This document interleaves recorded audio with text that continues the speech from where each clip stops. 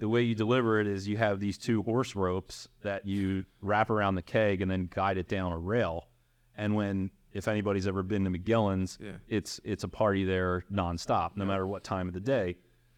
So right now, especially during holiday time, people are coming out and they're like, whoa, what's going on here? And it's like people start videoing me and all this other stuff. It's like, no pressure, don't drop that keg, so.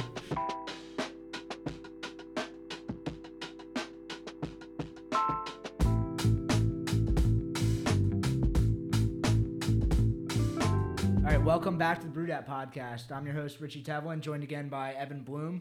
And tonight we have, I want to say it, Philadelphia brewing industry legend, John Oldt. Hey. 18 plus years in the game, and currently the head of wholesale distribution at Philadelphia Brewing Company. That's me.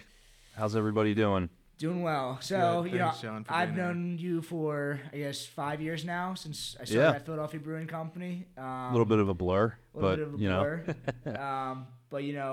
definitely wanted to have you on. You're like a beer man's beer man is what I want to call you. Like, really appreciate that. In the not just the Philly brewing scene, but the Philly bar scene, probably more people than anyone else. You've been in more bars, more basements, more dive bar basements. You've seen it all, the good, the bad, and the ugly, the Philly beer scene. Yeah. And I know that you have a lot of great stories, so wanted to have you on here. And yeah, sure. Let's get it started. Cool. Awesome. Yeah. Yeah, so, I guess we had talked about you graduated Temple in 2005. Correct. And then kind of got right into Yards, which eventually became Philly Brewing. But, if you just want to start from the beginning. Yeah, so like you said, 18 plus years in the beer industry, seen a lot of experience. So, yeah, if we want to start at the beginning, 2005, right around May, I turned 21 and the end of March. So through kind of fell into it, to be honest. My dad was kind of sick of giving me money to get through college, and he actually met the owners, Bill and Nancy Barden, at Cherry Street Tavern. Nice. Best roast beef in the city, hands down. You could fight me for it. And he had got talking to them, and we're just happened to find out what they were all about, and was like, oh man, can you give my kid an interview? Like, don't hire him. He just needs interview experience. And I went in for the interview, and they ended up hiring me, and my dad wasn't happy about that. He called them back. He's like, I told you not to hire him. And he's like, kid's great. Like, we need somebody. So it all worked out. Yeah. So, so I started there, and I'll still remember the first thing that Bill said to me. He was like, you're not afraid to get your hands wet, are you? I was like, no. And like, because everything, in a brewery is wet, whether it's water, beer, chemicals, or whatever. Just scrubbing floors, cleaning kegs, helping on the bottling line, hopping on a truck when I needed to. And then in right around, 2006, I can't remember the exact time that this happened, but Yards was with a wholesaler called Friedland, RIP to the Friedland wholesale industry. And they had gotten bought out by, I believe it was Kunda Beverage, and we saw kind of a little bit of a window of opportunity. We didn't want to be coupled with another wholesaler. And there was a window of opportunity for us to become a self-distributed brewery. And nobody was doing that at the time. And, along with scrubbing floors and cleaning kegs and all that stuff. And when I graduated in the summer of 2006, they had just finished the litigation with the retaining our wholesale distribution rights. And we had just talked to Nick at Stones, and you're locked in for life when you sign one of those deals. So you guys were kind of given a second opportunity to see if this was something that you guys wanted to do. Yeah, like I said, I had kind of just started there, so it's not like I was in the courtroom or anything like that. But I don't know all the details of that whole situation. But we were able to get out of, since one wholesaler was buying another one, that it was like, they could. I don't know how it worked out. Anyway, but you guys got out. So we got out, and now all of a sudden we're doing everything directly with our own trucks, our own salespeople. So we had a great name in the city, and then the surrounding aspect of it too. So I grew up in the Northeast in Fox Chase, and then went to LaSalle College High School in the early 2000s. And, so it was up kind of in like the Montgomery County, Bucks County area, just kind of where I was, so I was a lot more familiar with what was going on up there. And, I had gone to Temple and then, was working at the brewery, but I wasn't hanging out in North Philly, and Fishtown / Kensington was not what it is today. Was for sure not what it is now. So there was only a few spots that you could go that was, let alone safe, but had good craft beer. And rewind back a little bit, but it was, so they come to me and it was like I graduated and they're like, well, we need an on-the-road salesperson. And I jumped at it, and it was just like, man, things just keep falling into place here. So I jumped in my car that my brother gave me for my graduation. It was a used Volkswagen Corrado with 6 cylinders, and it was very fast, and I was 21 and zipping around. Like more bar visits per day. All over. Yeah, it was just like a ridiculous amount of driving and all over the place. So that's where I really cut my teeth, was with the whole self-distribution thing. So people were real excited about the fact that they could buy directly from us because they could get the beer. There was no middleman markup, so they could get the beer cheaper than what they had paid before. And we were making more money because we didn't have to sell it to the wholesaler. Cheaper, and it's kind of cool to let's say less expensive. Less expensive. Cheaper doesn't work. There is no middleman. Like, they're making the beer and it's getting delivered right to the bar. There's right. something kind of cool about that as well. Right. Yeah. So that's what we kind of based everything off of, was that self-distribution motto. We made shirts up one time that says, "Use the ring, we bring," and we always thought that was pretty funny. So yeah, it was this whole, factory direct thing, and people were really jumping behind it and really just put our whole muscle into all of that. Which is very cool. I mean, I think a lot of the people that we're going to have on here, we talk about self-distribution, they just kind of take it for granted. In 2005, 2006, that wasn't a thing. Like, you guys were kind of creating that as you were going. Yeah, I mean, somebody can correct me if I'm wrong, out there, if we weren't some of the first ones to do it, if not the first one in this area. Definitely, I would. But we really, we really went for it, and it was successful. We had, for the majority of the part, people really gravitated towards it. Some people were old school, and they were like, well, I only buy from these wholesalers or whatever. So, and, that took a little bit more effort and annoying people. And how fast was it until a bunch of people started doing the same thing and like self-distribution? Man, I don't really think it was that.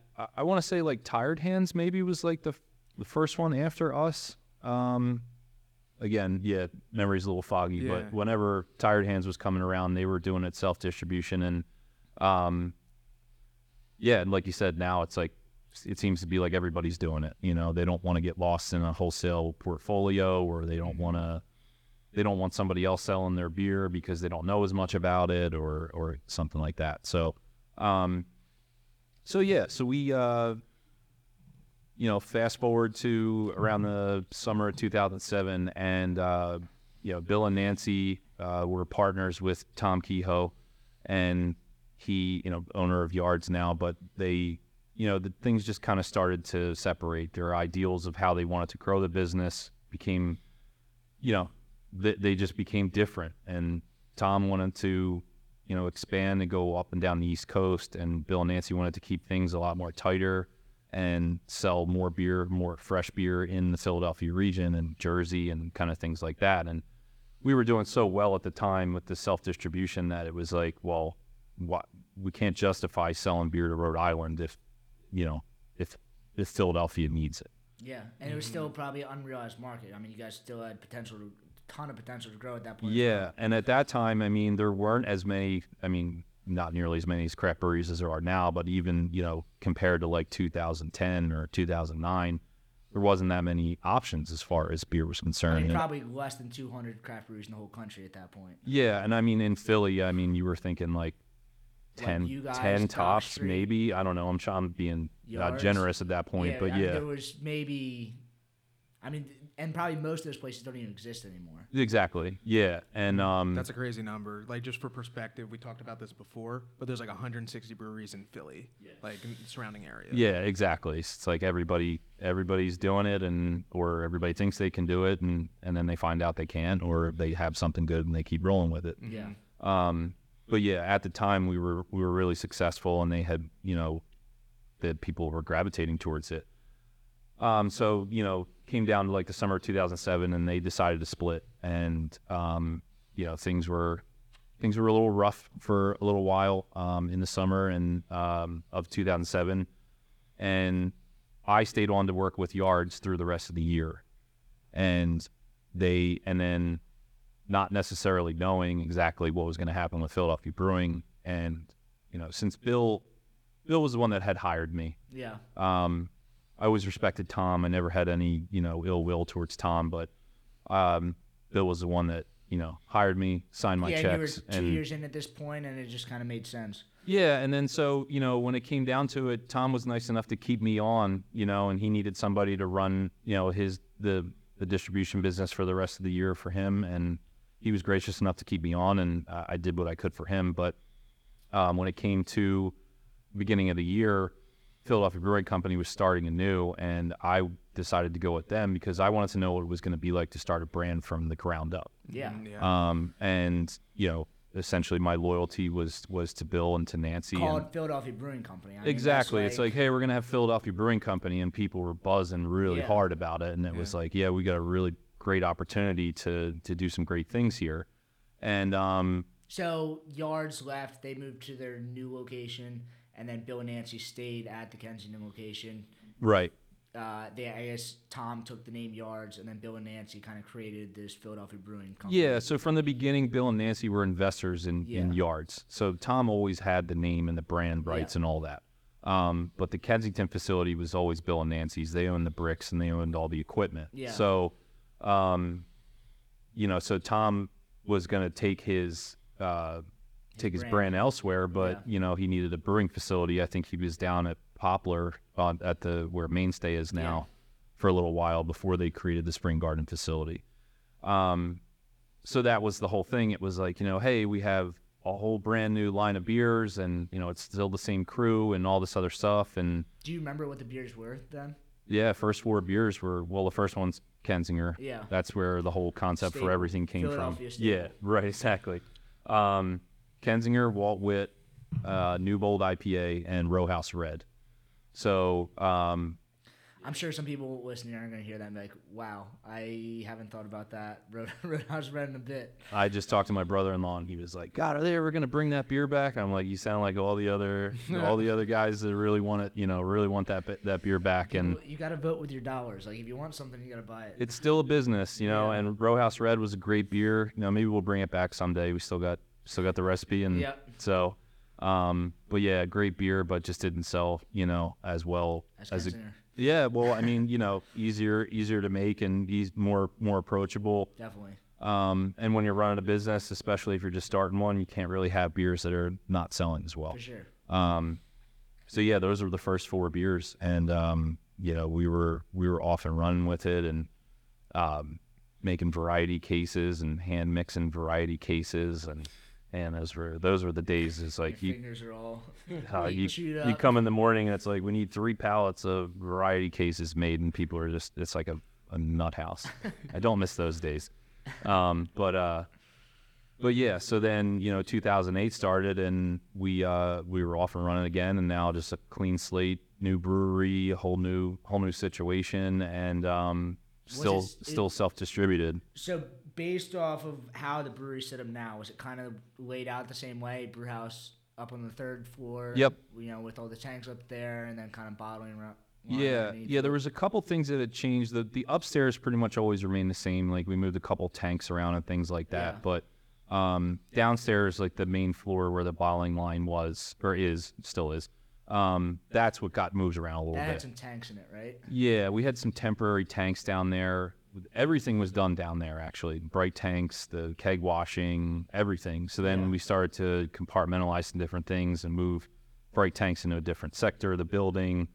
all keg washing and keg filling get moved downstairs to like one section. So it was a very temporary situation. And so when we came up with the new concept and everything, we were able to rearrange, took 2 months off and didn't come out with beer till March. It was like 2 full months of just a complete building rehab. You're creating a new company at that point. Yeah, it was like we really need a whole fresh start, like literally fresh paint and fresh floors and the whole deal. Yeah. So yeah, it was that was interesting You almost as have to well. like, put it behind you also, like you guys were yards and kind of fresh start. This is Exactly. Philadelphia Brewing now. Yep. We're How was that period? Like just being a part of that? It was awesome. I'll be honest, there's you can't get those memories, back, or you can't get those experiences back. You can do different things like, but it was the time, that time period was, like you said, we were kind of really just getting started. And, the whole boom of craft beer was really, everything was buzzing super hard. And, it was wild. We had great times, And you were a salesperson at this time, right? Yeah, it was always kind of like I always had the sales title, at that time, but it was everybody had to do everything, and that was always that's always been a motto of ours, is you always have to be able to do everything. The only thing I can't do there is brew. Yeah. So I've never brewed. And you guys are, I was there for a couple of years. You guys do everything. If there's an issue, you guys aren't finding anyone else. Bill figures out how to do it, and someone's doing it there. And there's a lot, there's a lot to be said about that. It's frustrating, because it's like, well, I just want to go in and do my job and do this, but like, oh, the elevator broke and forklift didn't start, and everybody's got to work on it together. It's it's always like grass is greener on the other side, and there's like someone sitting in a cubicle, and like, what do they want to do? They want to. Correct. It's like every day is new there. It's like there's always something happening. Yeah, it sounds like a startup mentality all the time. Which is a fun sort of environment. Yeah, if you're up for the task. Exactly.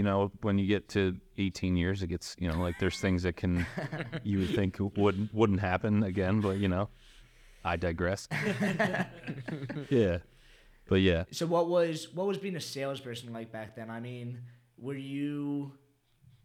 It was so early in craft beer. Were you still having to explain to people what craft beer was, or you were kind of like, Kensinger is craft beer, but it's kind of like a more approachable craft beer where it's like you could sell it almost as like an alternative to Bud Light or something like that. Yeah, it was tough because you had your hardcore macro drinkers who just wouldn't steer away from Miller Lite or Bud Light or anything like that. So it was which I would say a lot of the places that Philadelphia Brewing is sold, especially Kensinger, right, is the bars that still haven't. You guys are in all the craft breweries, but also like you guys are like such a staple in these places that like people just drink Miller Lite and Kensinger. Yeah, I think to touch on that, it was we have a great presence in Philly. Like we're like the underground Philly beer, you know, and with a name like Philadelphia Brewing, everybody's like, well, you guys like, why aren't you guys bigger or all this other stuff? And it's like, well, we're mom and pop owned, there's no big group of investors. There's no super huge board. It's like, we all pitch in and we make it work. Yeah. Also, I think a lot of people don't realize how much beer you guys make. It's like, I think you're so close to it, but I think like people like look at Kensinger and be like, yeah, I've heard of that, but like Kensinger is in almost every bar. Yeah, it's you personally have probably sold 100,000 barrels of Kensinger, which is like wild to say. That's good. That's a good question, but yeah, most likely. It's insane the amount of Kensinger that you've sold. Yeah, I'm gonna have to look at that because now I'm curious. But yeah, it's been a lot, man. Being in the sales, in beer sales at that time was just, it was great, because you get to walk in anywhere and people are really happy to see the beer guy, Did you guys have the tap handles at that point? Because like we do have, Philadelphia Brewing does have cool tap handles, like the custom. Oh yeah, we were making them from the start.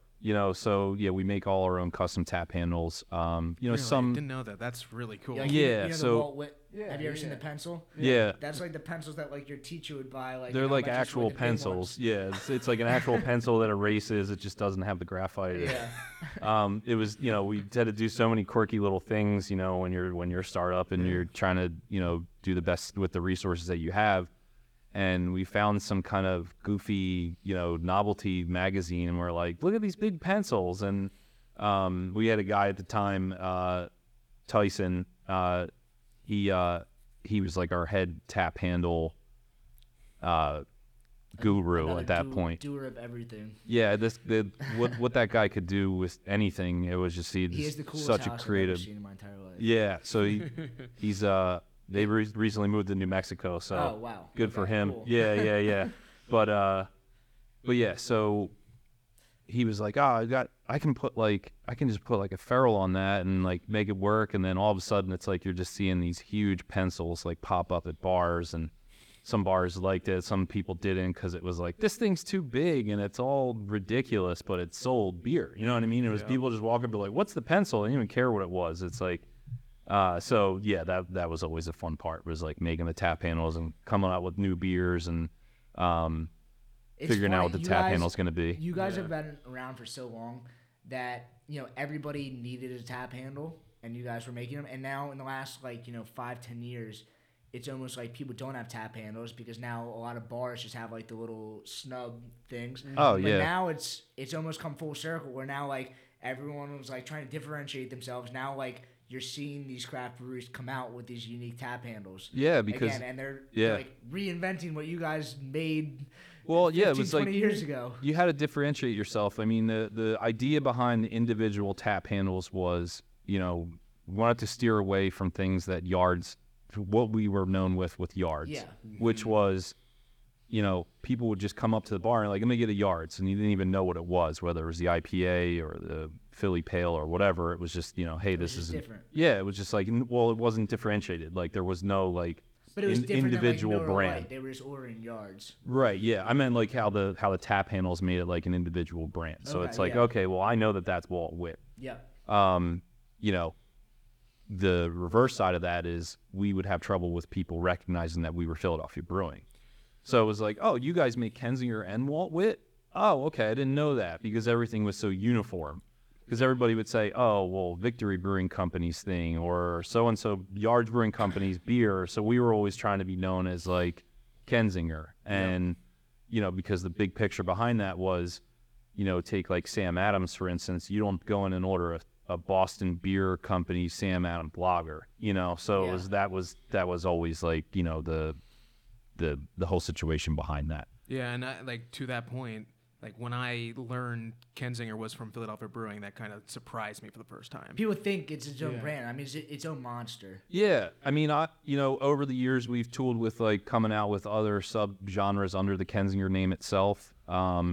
Still love to do that, like a Kensinger Dark or a Kensinger Oktoberfest or anything like that, like making its own thing. Mm-hmm.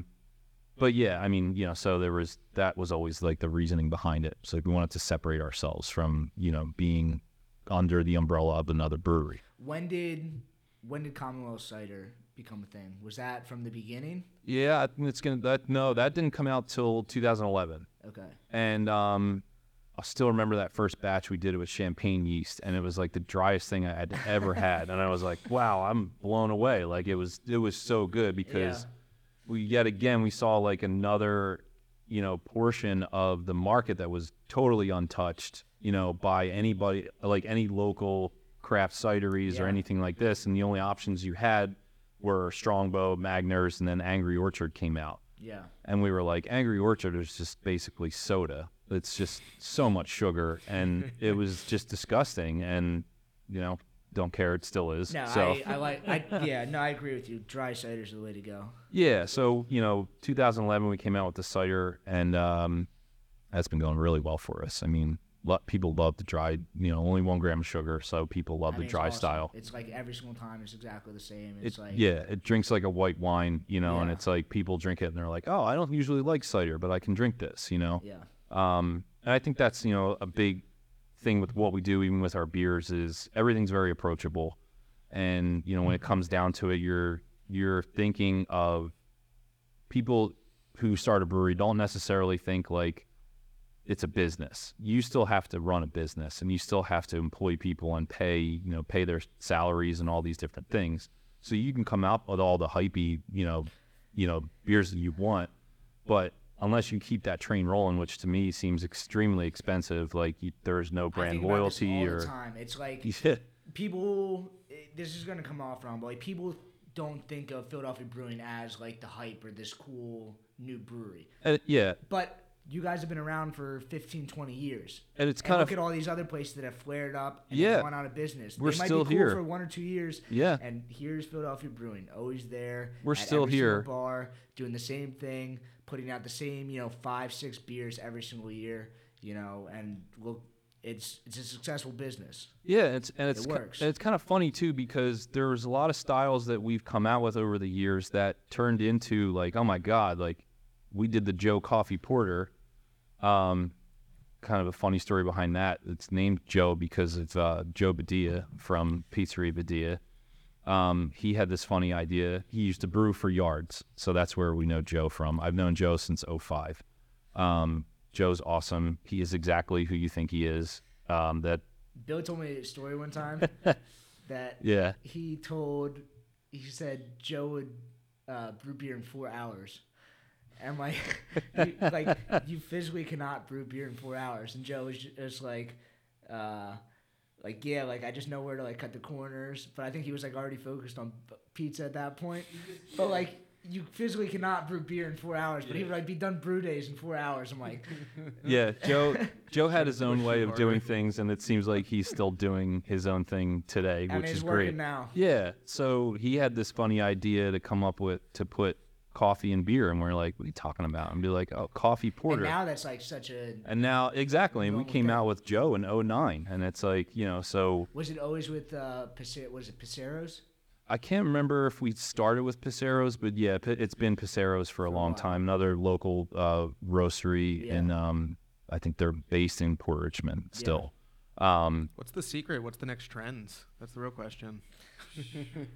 I don't know, man. I'll be completely honest. I think, everybody's been doing, obviously lagers and, are just been a mainstay recently. And I think everybody just got sick of the same haze bomb and all that different stuff. And certain styles have, solidified themselves. Obviously, like everybody needs a hazy IPA now on their tap list or different styles of IPAs.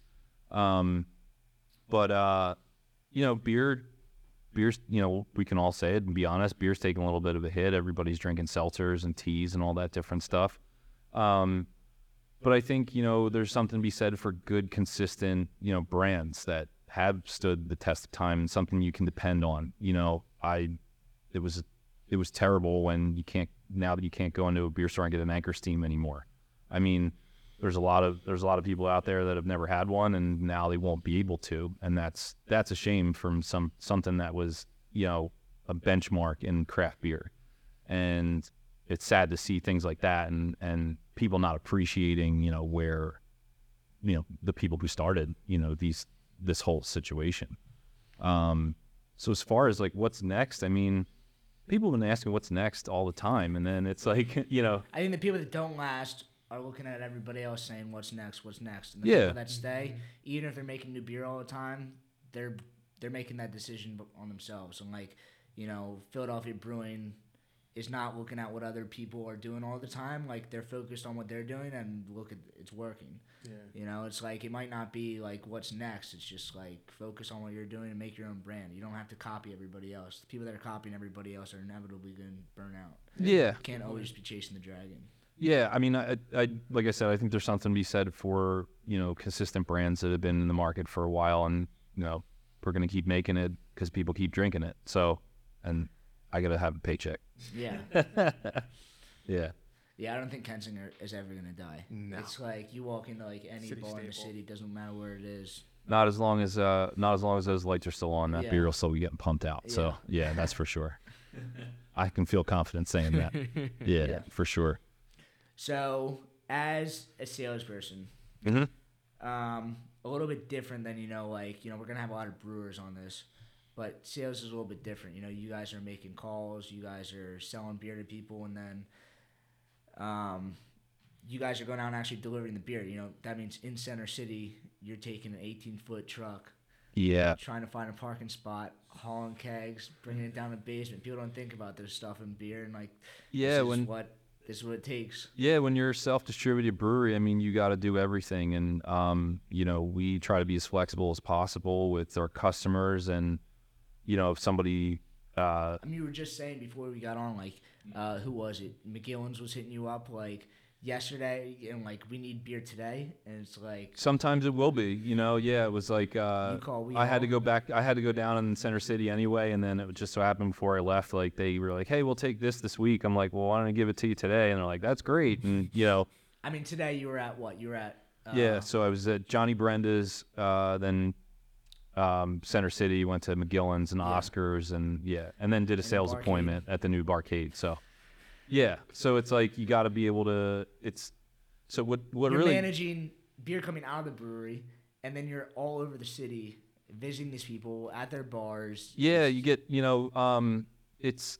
I mean, you've been doing it for so long, it probably feels natural to you. Like, if I were to go to all 4 of those places in one day, I would come home and take a nap. You know? Yeah. There's definitely a knack to it. I mean, what really changed for me was, along with a whole bunch of other things, but with the company as well, was when COVID hit, and we went from a staff of about 25 to 30 people down to like 5.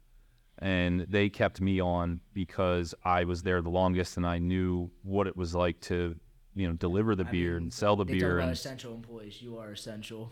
I mean that, so I took basically the entire wholesale operation on myself, and it was really scary, because I'm going all around places, and I'm still coming home to my wife and trying to make sure we don't get sick and all this other stuff. Yeah. But I became this one-man band, and that just helped me to really prioritize my time and get, see a whole different side of the business with the logistics and the deliveries and all this other different things. I mean, I can tell you what times like loading zones are on certain streets and where's the best time to park, and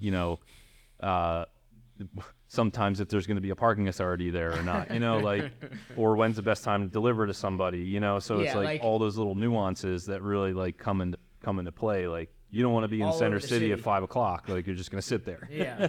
What's been one of the craziest like places, or maybe not places, but one of the harder deliveries or something? Like, I'm sure you see so much shit all the time. Yeah, I mean, I won't name any names, but there's definitely places out there that are not as accessible. Delivering beer and putting kegs in basements it's hard work, and a lot of it is not safe. I mean, you're dropping a lot of you're dropping them down the stairs, and they have like the wooden chutes that just drop on the tires. Yeah, and they're having to haul up kegs.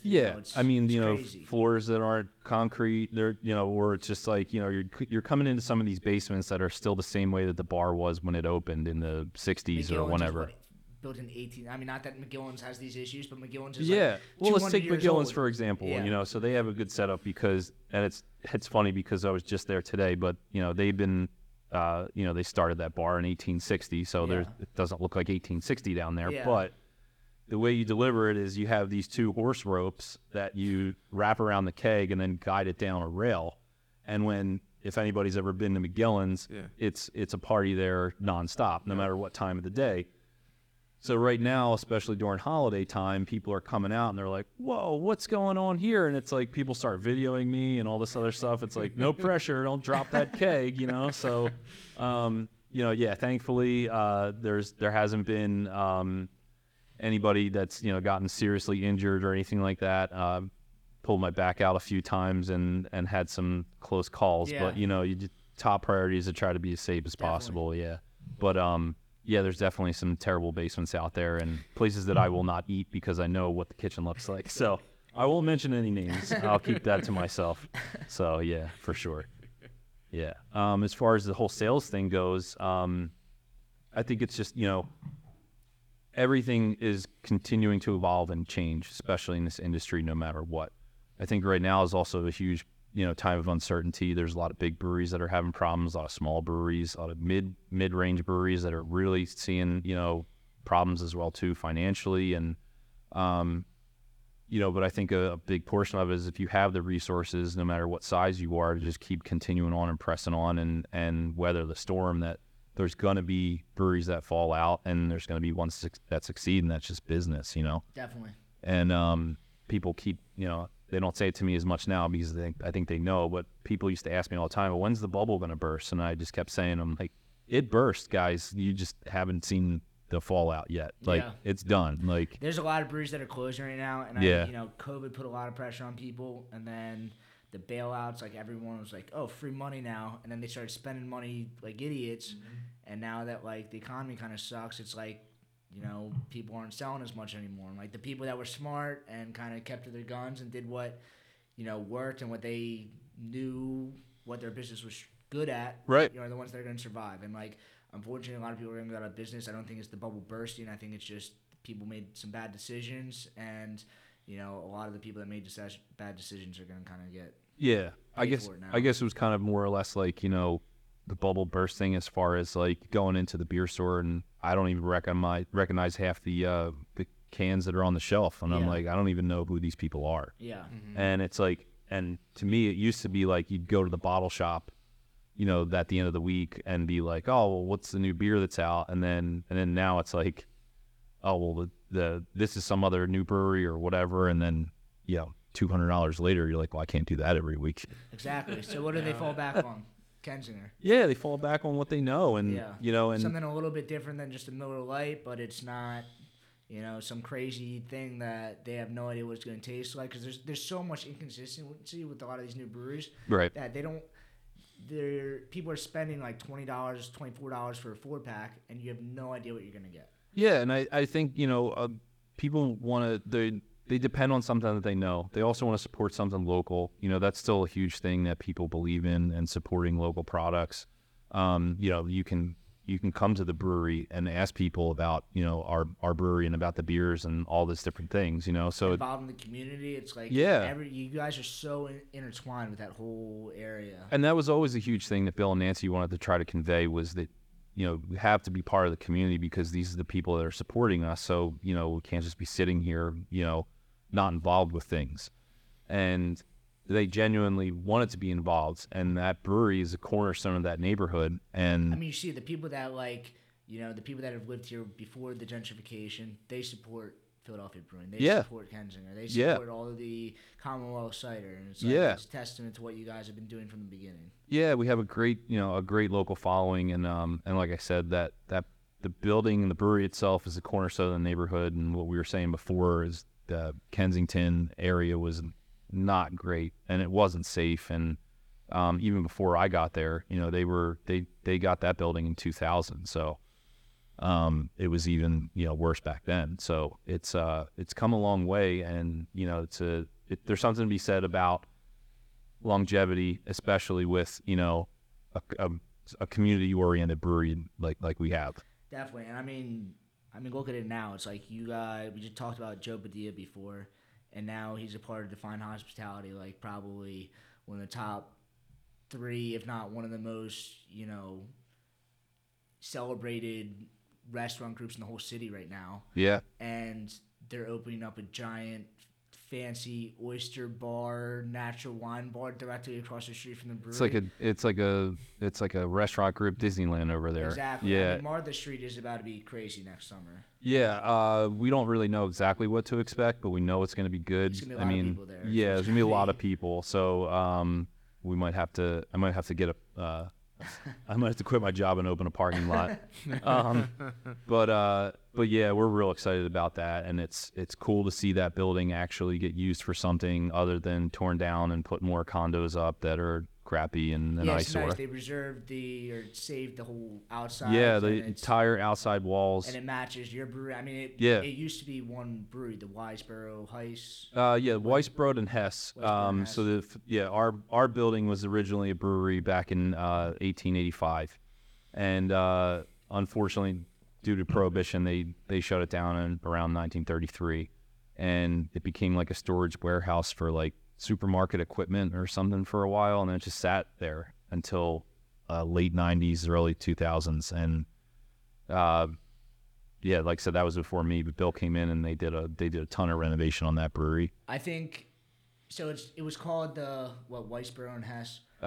Oriental Brewery. Brewery. Yeah. Because back in the day, something that was Oriental was fancy. Yeah, it's sounding, like prestigious. Yeah, exactly. And they had like the peacock, so that's why you have the peacock room is the name of the tasting room. Yeah, It's like yeah. kind of going along with that.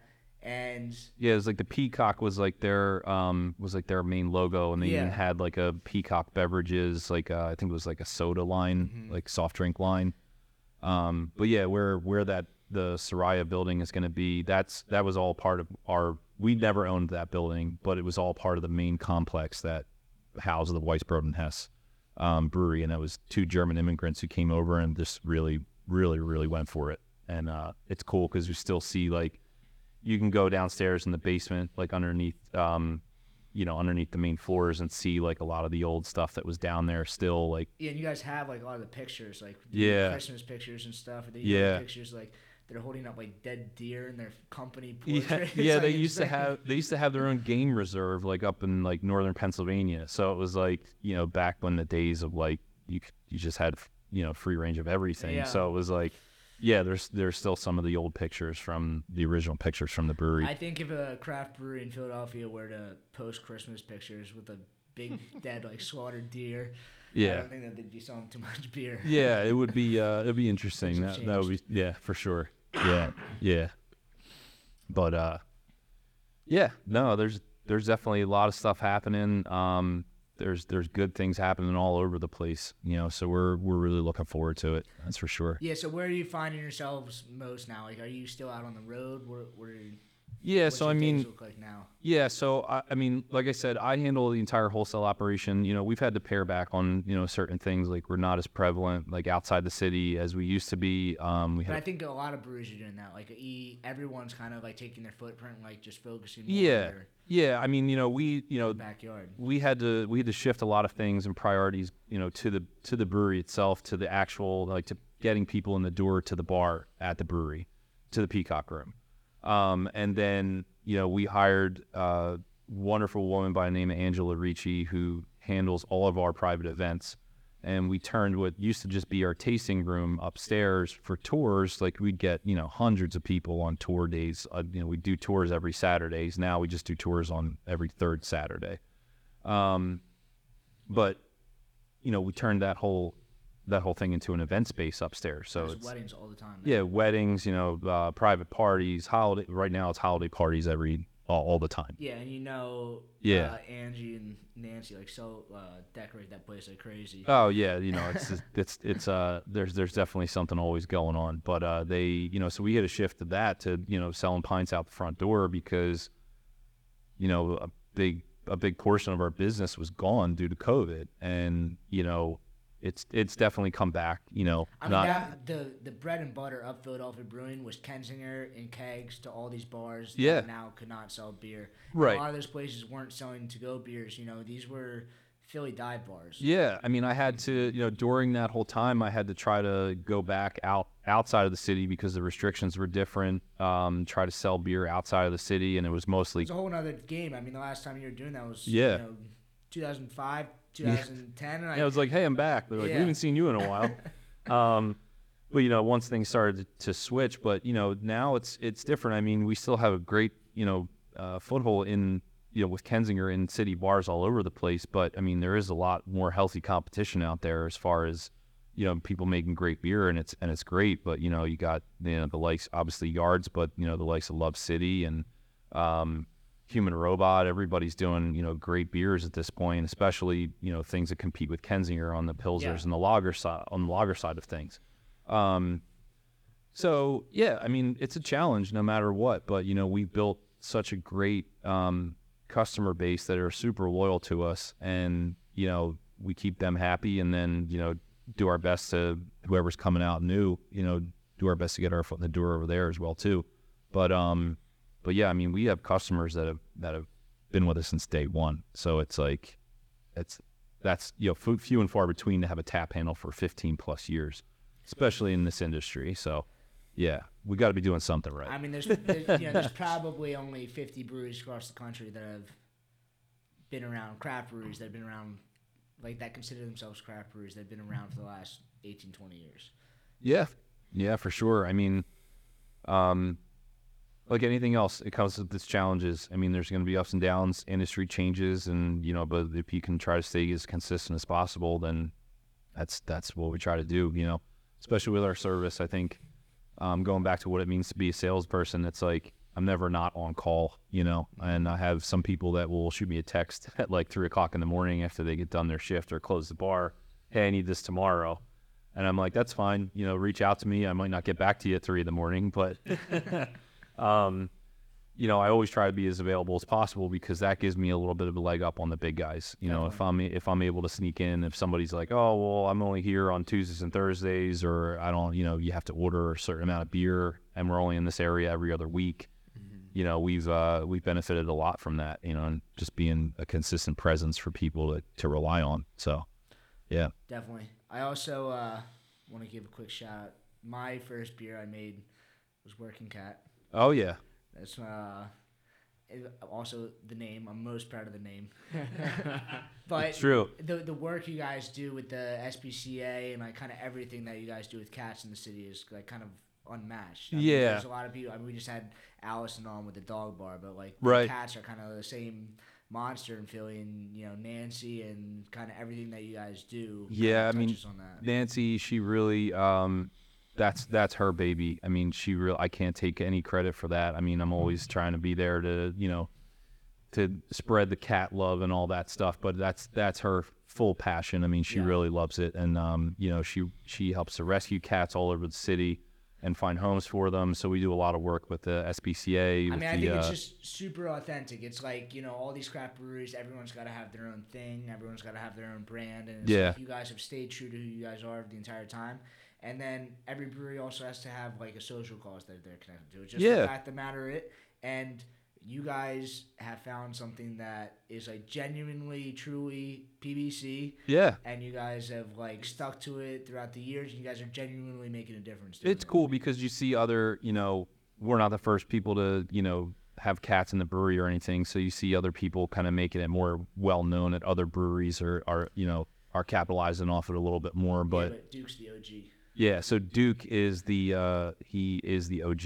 He's our working cat. So he's our resident cat that tours the brewery and finds pests and all that different kind of thing. And we've added to the family as well too. So we've come out with a line of cat themed beer. So we have the working cat, we have the black cat, which is and then and then another one is called Space Cowboy. So we have a cat that looks like a cow, so we call him Cowboy. So it's fun. I mean, and you get people that are interested in it, and it's like, you have to have some kind of little spin these days to separate yourself from everybody else. So I'm like, as a salesperson, it's like, well, whatever, let's just go with the cat thing. It'll be, we can partner with, philanthropy and do something good and, make some great beers at the same time. So yeah, it's been fun. Nice. Yeah. Yeah. One of the best parts of working at Philadelphia Brewing, obviously, I love working there. But Bill and Nancy make you lunch every day. Yeah. Literally make lunch in the kitchen for you every single day. Yeah, it was always, it's not so much anymore because we're so much more pared down. But that was always a motto, and everybody felt like family. They treat all their employees like family. They make it. Everyone stops what they're doing. They go eat lunch. Yep. Honestly, when I first started working there, I was not used to eating vegetarian food, and like 90% of what they make is vegetarian. Yeah. Richie was like, "I'm gonna go get a cheesesteak," and I'm he's like, "I can't exist off of this," and I was like, "I hear you." Yeah, exactly. There was, but yeah, it was always like, it always brought everybody together, and it was good, to sit down and kind of go over what was, take a break from everything, and then take a break, and then you have the 4 cats in there, Cowboy. Yeah, everybody's hanging out. Yeah, going crazy. Yeah, so it's cool. It's always been a great, morale builder and a lot of camaraderie come off of that. Some really good ideas for beers and have come out of those lunch meetings. Definitely. So yeah, for sure. Yeah. Where can we follow you guys? You got anything to plug? Any events or anything? I know you guys do open mics and stuff. Yeah. So we got just go to Philadelphia Brewing on Instagram. That's where we have most of our events. Up to date events. Great our great PR firm, Punch Media. They know them very well. Yeah. Yep. Kylie, she kicks ass, and she the same way that everyone. in the bar scene. I feel like Kylie knows everyone as well. She does, yeah. Yeah, we make a great team. But yeah, they do a great job for us. So check out at Philadelphia Brewing. And, we do food trucks and, weekly open mic on every Wednesday. Cool. And then... I remember we had a Rick and Morty event. Yeah. That was crazy. I didn't know so many people were in love with Rick and Morty. But I didn't either. Did you guys have the truck? Yeah, We had the some truck food pulled trucks, up the and truck pulled everybody up. went out of control. And then, Yeah. who was it? The Aardvark felon Yeah, Frank. was Yeah. playing like custom songs from the show. Yeah. That was a crazy event. Yeah, so Frank is the host for the open mic. It's Yeah. Whiskey Unplugged. Yep. And so they still do that every Wednesday. And they get a great crowd for that on Wednesdays. And then, things just change. We'll have, Catter Day with cat adoptions. I think it's every third Saturday of the month. So there's always some cool stuff going on. I mean, there's cool stuff, and I think just the ceiling is like, there is no roof for you guys right now. I mean, I think the whole neighborhood is like so exciting right now. That new restaurant coming in, I think that, Philadelphia Brewing's just getting started. I think this next summer is going to be crazy for you guys. I'm looking forward to like, it. Your beer garden now is so cool. Yeah, we got the space of all the beer gardens. So, and now it's like we transitioned into the winter months, so we have this whole patio that's all heated, so people can come in there. It was so nice when we went.